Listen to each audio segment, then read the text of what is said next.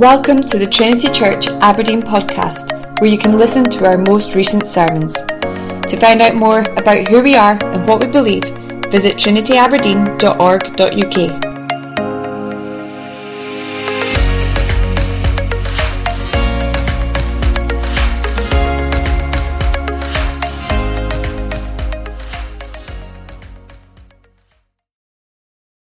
Would you please take up your Bibles?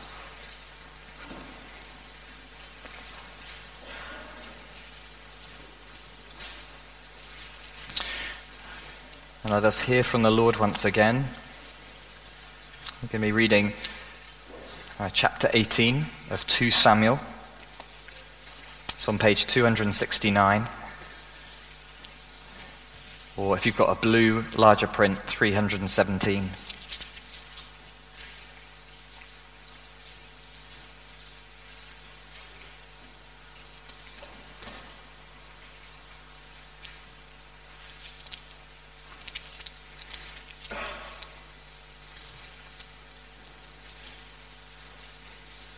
Well, let's listen to God's words together. 2 Samuel 18. Then David mustered the men who were with him and set over them commanders of thousands and commanders of hundreds.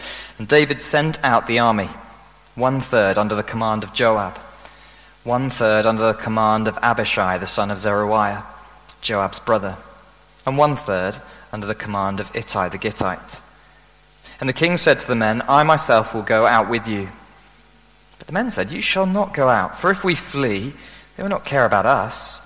If half of us die, they will not care about us, but you are worth 10,000 of us. Therefore it is better that you send us help from the city. The king said to them, Whatever seems best to you, I will do. So the king stood at the side of the gate, while all the army marched out by hundreds and by thousands. And the king ordered Joab, and Abishai and Ittai, Deal gently for my sake with the young man Absalom. And all the people heard when the king gave orders to all the commanders about Absalom. So the army went out into the field against Israel, and the battle was fought in the forest of Ephraim. And the men of Israel were defeated there by the servants of David, and the loss that there was great on that day, 20,000 men. The battle spread over the face of all the country, and the forest devoured more people that day than the sword. And Absalom happened to meet the servants of David. Absalom was riding on his mule, and the mule went under the thick branches of a great oak, and his head caught fast in the oak, and he was suspended between heaven and earth, while the mule that was under him went on. And a certain man saw it and told Joab, Behold, I saw Absalom hanging in an oak. And Joab said to the man who told him, What, you saw him? Why then did you not strike him there to the ground? I would have been glad to give you 10 pieces of silver and a belt. But the man said to Joab, Even if I felt in my hand the weight of 1,000 pieces of silver, I would not reach out my hand against the king's son. For in our hearing the king commanded you and Abishai and Ittai, for my sake, protect the young man Absalom. On the other hand, if I had dealt treacherously against his life, there was nothing hidden from the king, then you yourself would have stood aloof. Joab said, I will not waste time like this with you. And he took 3 javelins in his hand and thrust them into the heart of Absalom while he was still alive in the oak. And 10 young men, Joab's armor-bearers, surrounded Absalom and struck him and killed him. Then Joab blew the trumpet, and the troops came back from pursuing Israel, for Joab restrained them. And they took Absalom and threw him into a great pit in the forest, and raised over him a very great heap of stones. And all Israel fled, every one to his own home. Now Absalom in his lifetime had taken and set up for himself the pillar that is in the king's valley, for he said, I have no son to keep my name in remembrance. He called the pillar after his own name. It is called Absalom's monument to this day. Then Ahimaaz the son of Zadok said, Let me run and carry news to the king that the Lord has delivered him from the hand of his enemies. And Joab said to him, You're not to carry news today. You may carry news another day, but today you shall carry no news, because the king's son is dead. Then Joab said to the Cushite, Go, tell the king what you have seen. The Cushite bowed before Joab and ran. Then Ahimaaz the son of Zadok said again to Joab, Come what may, let me also run after the Cushite. And Joab said, Why will you run, my son, seeing that you have no reward for the news? Come what may, he said, I will run. So he said to him, "Run." Then Ahimaaz ran by the way of the plain and outrun the Cushite. Now David was sitting between the two gates, and the watchman went up to the roof of the gate by the wall. And when he lifted up his eyes and looked, he saw a man running alone. The watchman called out and told the king, and the king said, "If he is alone, there is news in his mouth." And he drew nearer and nearer. The watchman saw another man running, and the watchman called to the gate and said, "See another man running alone." The king said, "He also brings news." The watchman said, "I think the running of the first is like the running of Ahimaaz the son of Zadok." The king said, "He is a good man and comes with good news." Then Ahimaaz cried out to the king, "All is well." And he bowed before the king with his face to the earth and said, "Blessed be the Lord your God, who has delivered up the men who raised their hands against my lord the king." And the king said, Is it well with the young man Absalom?" Ahimaaz answered, "When Joab sent the king's servant, your servant, I saw a great commotion, but I do not know what it was." And the king said, "Turn aside and stand here." So he turned aside and stood still. Behold, the Cushite came, and the Cushite said, "Good news for my lord the king, for the Lord has delivered you this day from the hand of all who rose up against you." The king said to the Cushite, "Is it well with the young man Absalom?" And the Cushite answered, "May the enemies of my lord the king and all who rise up against you for evil be like that young man." And the king was deeply moved and went up to the chamber over the gate and wept. And as he went, he said, "Oh, my son Absalom, my son Absalom, would I had died instead of you. Oh, Absalom, my son, my son." These are God's words to us.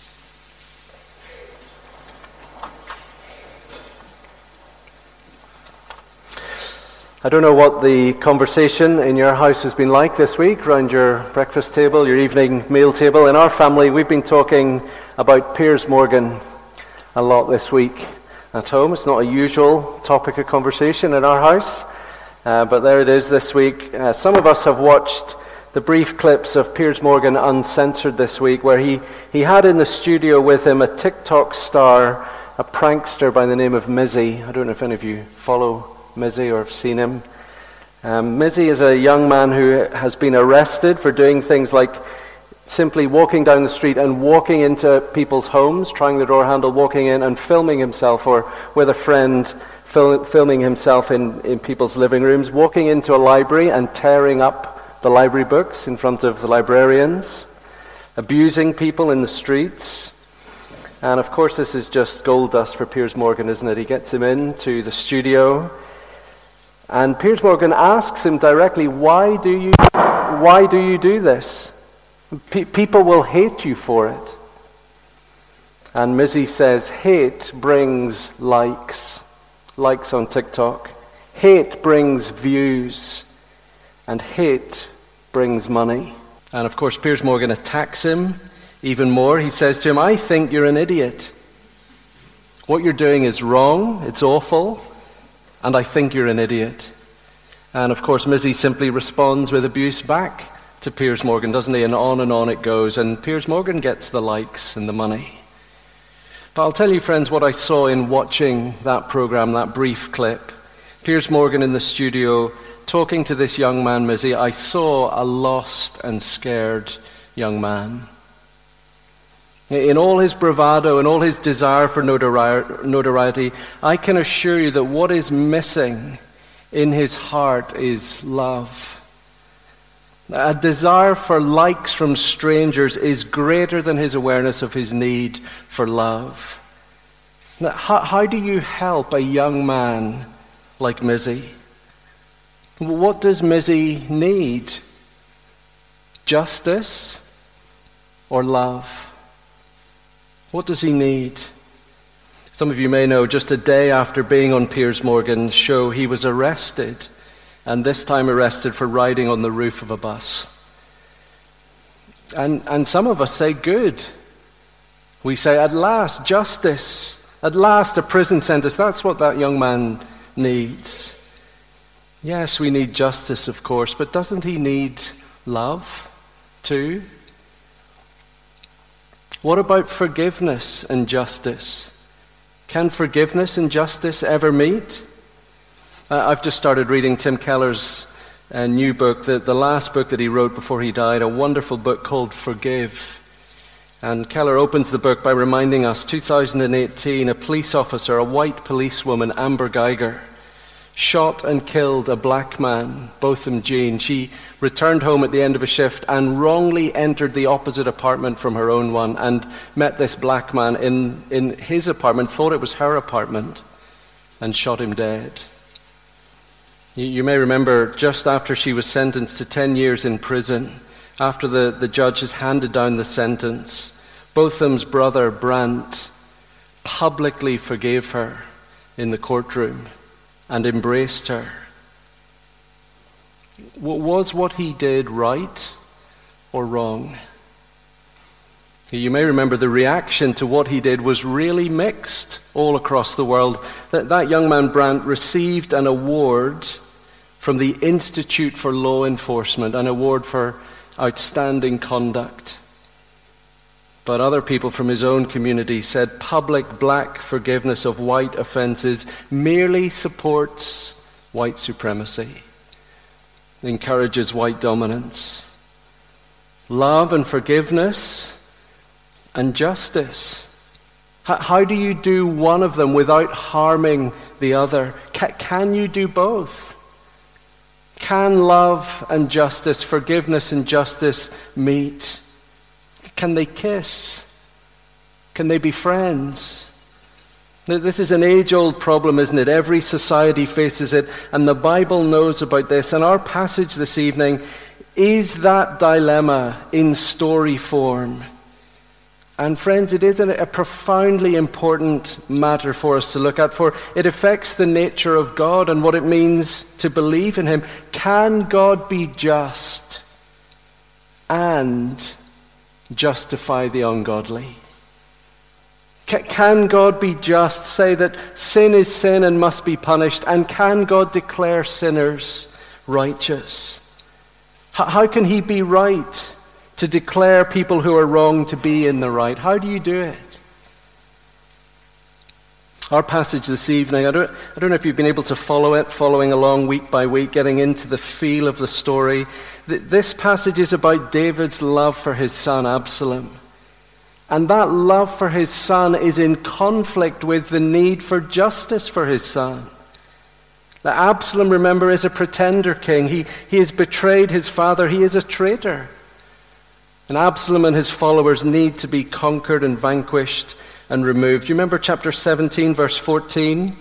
For the Lord had ordained to defeat the good counsel of Ahithophel, so that the Lord might bring harm upon Absalom. This is going to happen. Absalom will fail.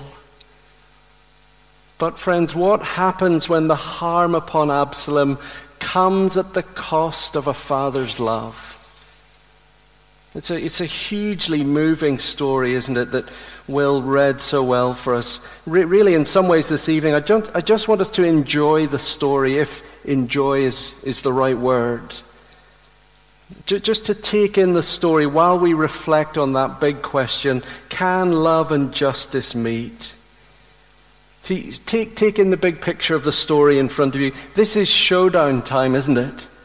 David and his outnumbered men, the opening verses of chapter 18, David and his outnumbered men are going into battle with Absalom and his superior army. But somehow David seems to know how to use the terrain to his advantage. He manages to get the conquest fought in the forest of Ephraim. And as far as we can tell, that forest was a treacherous wilderness of a place to be in.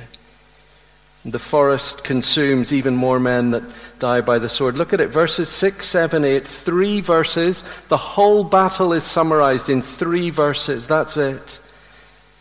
But the whole chapter is really about David and Absalom, isn't it? 10 verses on Absalom's encounter with David's troops. Just look at the interplay here between the characters. This is all about love and justice clashing as the characters interact with each other. Chapter 18, verse 2. It looks, doesn't it, like David has recovered his courage and bravery. Do you remember how everything went wrong up on the rooftop? That the soldiers went out to war and David stayed at home. And in chapter 18, verse 2, it's as if David is trying to reverse that. I myself will go out with you to war. I will come and fight.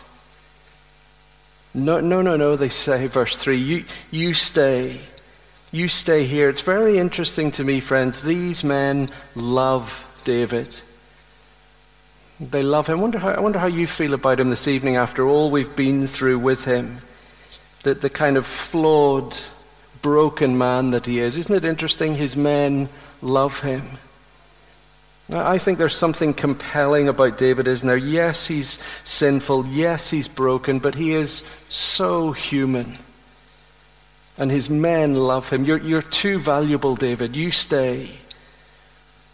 And yet, look at verse 4. There's more to it, isn't there? This desire to go out to fight. The king said to them, okay, whatever seems best to you, I will do. So the king stood at the side of the gate while all the army marched out by hundreds and by thousands. And imagine David's heart beating faster and faster as the thunder of hooves goes past him. What is going to happen to my son? And the king, verse 5, ordered Joab and Abishai and Ittai, the three commanders of the three heads of the army, deal gently for my sake with the young man Absalom. Can you hear what David's saying? He's just a boy. He's just a kid. Yes, he did this against me, but he's my son. He's just a boy. Do you see why his men don't want him there? His judgment is flawed, isn't it?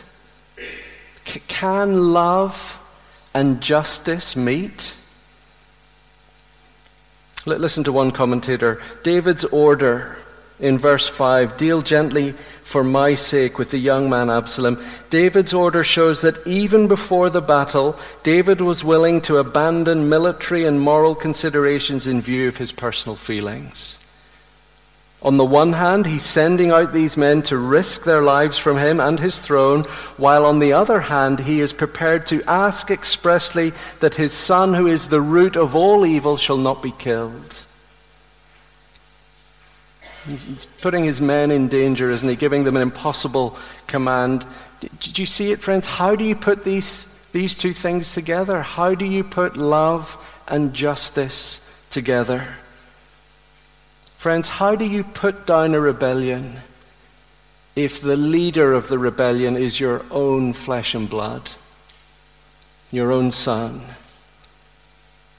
How can you be just and justify the ungodly? You see the last part of verse 5, it's just a hint to us, isn't it? That it's the narrator's clue that something is going to go down with Absalom. And all the people heard when the king gave orders to all the commanders about Absalom.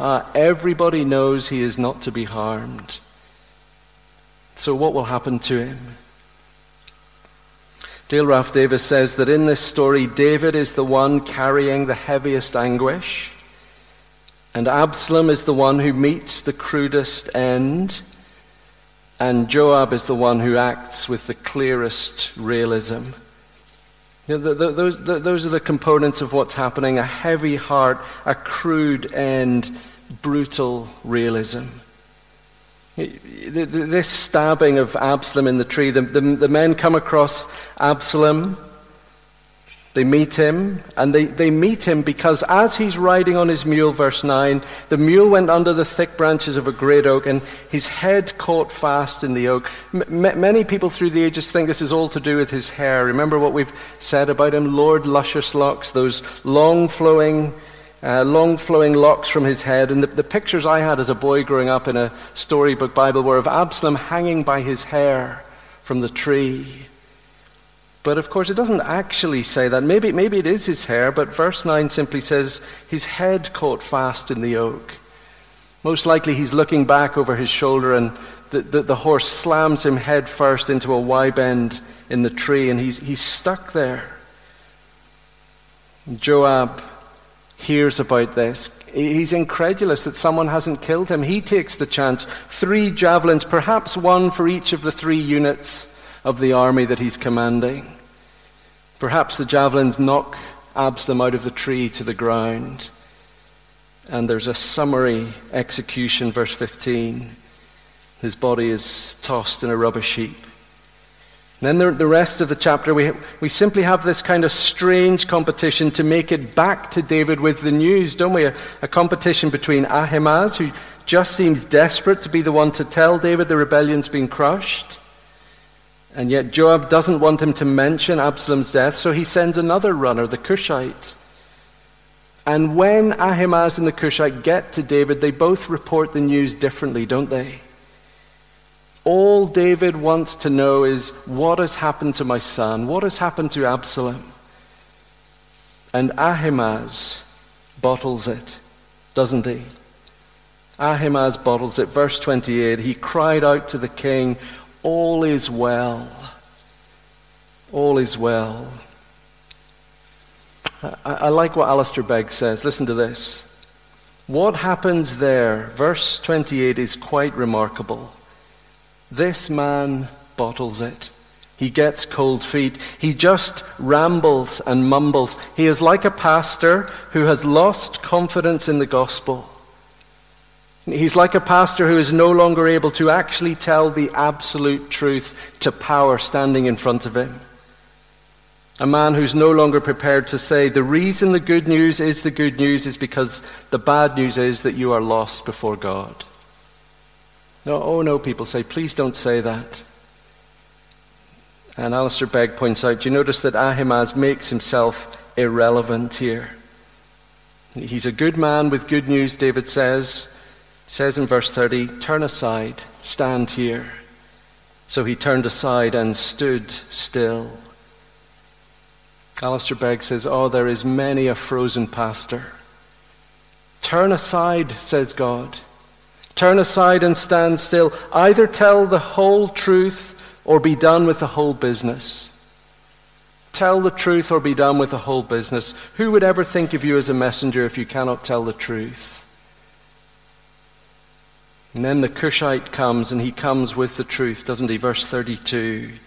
The king said to the Cushite, is it well with the young man Absalom? And the Cushite answered, may the enemies of my lord the king and all who rise up against you for evil, may they be like that young man. It's a way of saying he's dead. Justice has been done. Do you see the justice here? It's justice on every hand, isn't it? Absalom, the pretender, the upstart, the man leading the coup, has paid with his life. Justice has been done, but what about the love? Verse 33, and the king was deeply moved and went up to the chamber over the gate, and he wept. And as he went, he said, oh, my son, Absalom, my son, Absalom. Would that I had died instead of you. Oh, Absalom, my son, my son. Friends, who do you want ruling the kingdom?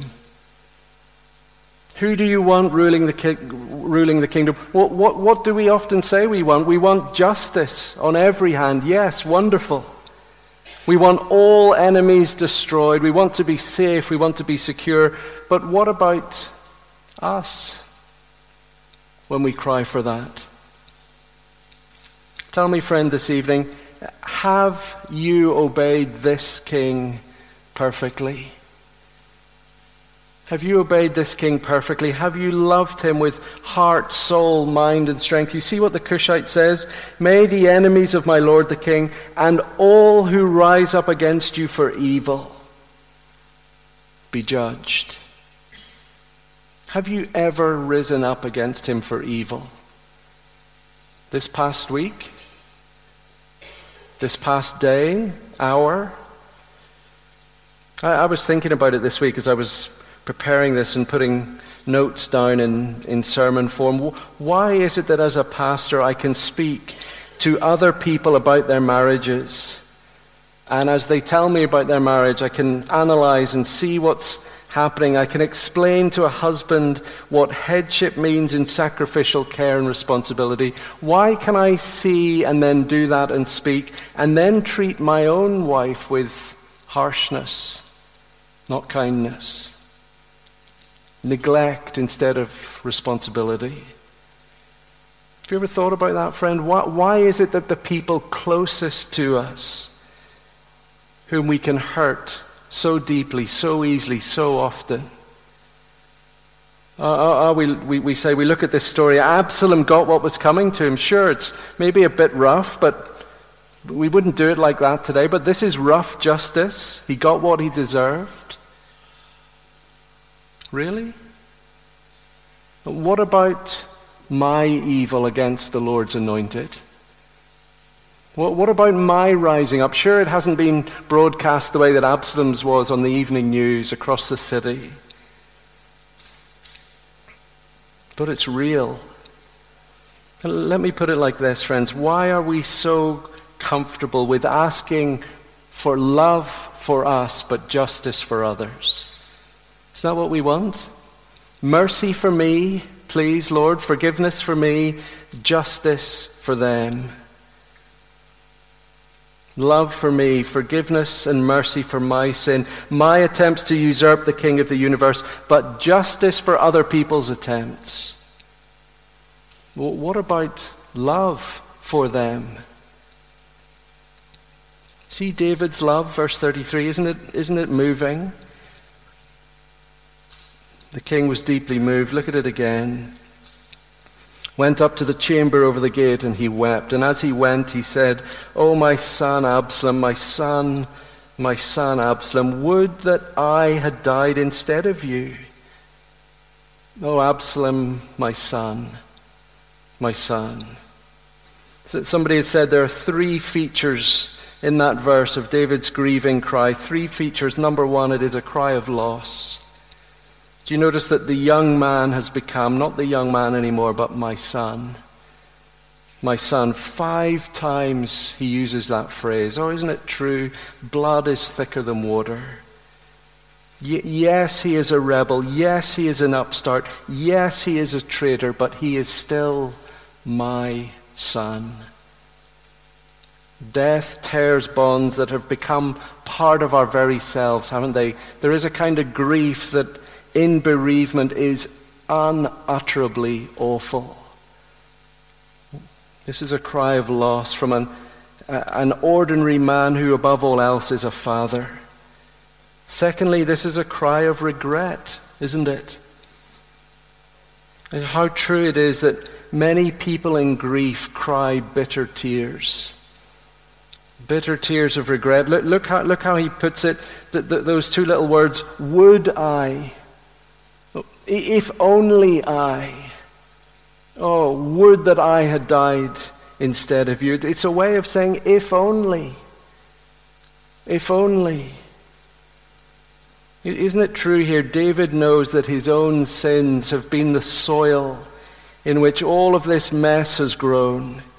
He knows he's caused it. He's been responsible for it, even as Absalom himself is responsible for it too. It seems, doesn't it? It is very likely that here David's guilt has inflamed his grief. Guilt has aggravated his grief. Listen to these words. David here cries the cry of a man who wishes that he could go back and change the clock. You know that kind of bitterness? Retracing your steps. If only I could go back to it. If only he had not taken more than one wife. If only he had repented of that and sought to bring peace to his family. If only he had not plotted the murder of Uriah. If only he had intervened as a parent to deal with the horrible situation with Tamar and Amnon and to quiet the heart of Absalom, his son. If only. If only. This writer says these 2 words are the saddest words in the world. A cry of loss, a cry of regret. Thirdly, it is a cry of longing, isn't it? If only. What does he say, if only? Would I had died instead of you. I think, friends, that little phrase, that's where we just begin to glimpse, isn't it? Just the barest outline of an answer to our question, can love and justice meet? There it is in that little phrase. See, David's cry here has a longing to do something that just hints at the answer to the question.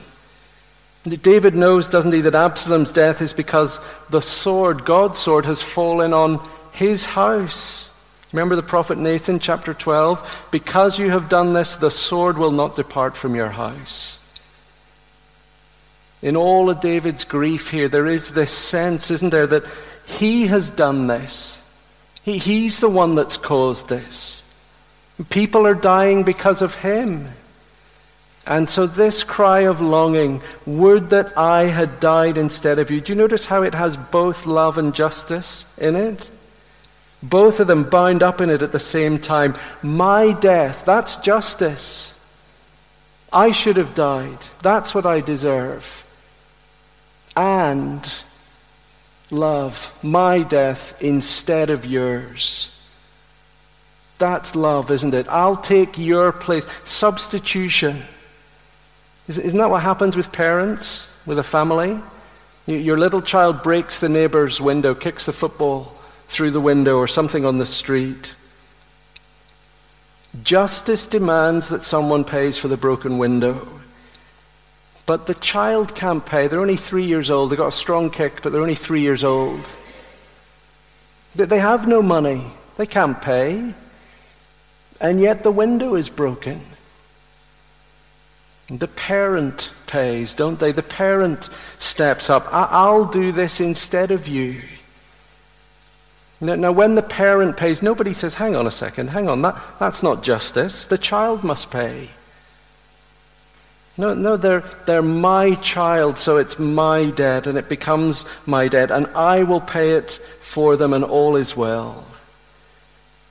Brothers and sisters, how can God be just and the one who justifies? How can God do it? That there is only one way, isn't there? Can love and justice meet in only one place? That there is a way, there is a place where God has found a way of expressing both justice and love, expressing righteousness and mercy, a way of doing what David could not do, and bringing down the sword upon himself in order to save us from himself. I want you just to take your Bibles and turn forward the New Testament, Romans chapter 3, page 941 in your Bibles. Romans chapter 3, page 941.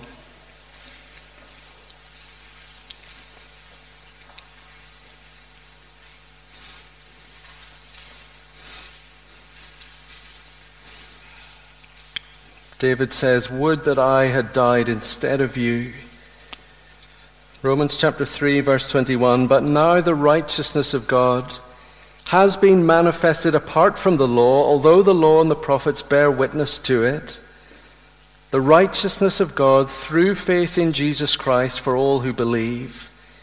For there is no distinction, for all have sinned and fall short of the glory of God, and are justified by his grace as a gift, through the redemption that is in Christ Jesus, whom God put forward as a propitiation by his blood to be received by faith. This was to show God's justice, righteousness, because in his divine forbearance he had passed over former sins. Have you ever thought about that, friends? As the Lord Jesus dies, what is God displaying to the world? Righteousness. I will not pass over sin forever. Verse 26, it was to show his righteousness at the present time. As Jesus died, it was to show God's righteousness, so that he might be just. But look, friends, and just and the justifier of the one who has faith in Jesus. You know, it's very common, isn't it, for people to say that the cross of Christ shows God's love for the world. It's true, isn't it? But it is only love by being a substituting love. But by being the kind of love that takes the place of someone. The cross as an act of love is meaningless if it is not substituting for people. There's nothing loving about dying, is there? The couple walking down the beach, and the husband says to his wife, "Let me show you how much I love you," and he jumps into the sea and drowns. No, it's not love, it's madness. But there is beauty to it, there is meaning to it. If that person in dying takes onto them what was coming to someone else, it saves them in the process. No, in the person of the Lord Jesus and in the death of the Lord Jesus Christ on the cross, God has made a way, Paul is saying, to show his righteousness at the present time. This is how seriously God takes sin.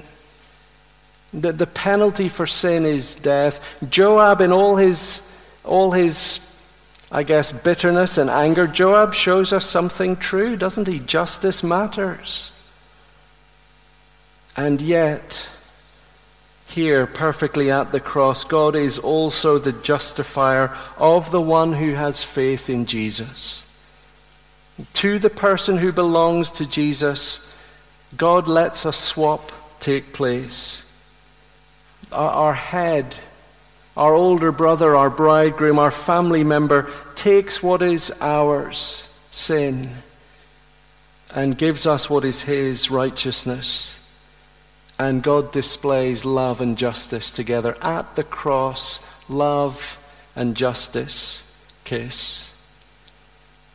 And you know, friends, I was thinking about this. I think it is this place where love and justice come together that makes us so different, doesn't it? It makes us, I think, it should make us watch Piers Morgan and in a way side with Piers Morgan. Of course you're right. This is idiotic to do. This is wrong to do this. Justice matters. And yet how different Christians speak towards a man like that. Rather than being superior, we come alongside him, don't we, and say, we're the same as you. We're the same as you. There should only be from us, from the men and women who come to the cross, we say, that should be me. That should be us. And yet look what God has done. We become people of profound compassion, people who love justice and truth together in equal measure as well as love. So may it be. May David's cry be answered in our response to God as we give ourselves to him.